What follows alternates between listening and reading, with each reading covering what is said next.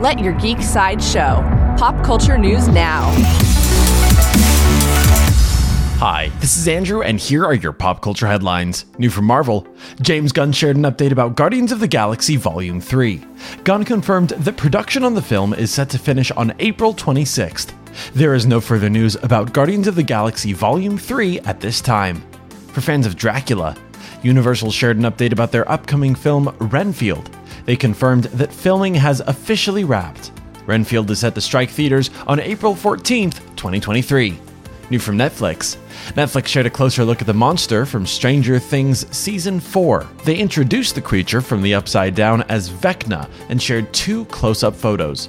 Stranger Things Season 4 Volume 1 premieres on Netflix on May 27th. For fans of Marvel, Marvel shared new photos from Moon Knight. The photos show Mark Spector's wife Layla in the many beautiful colors of their adventures.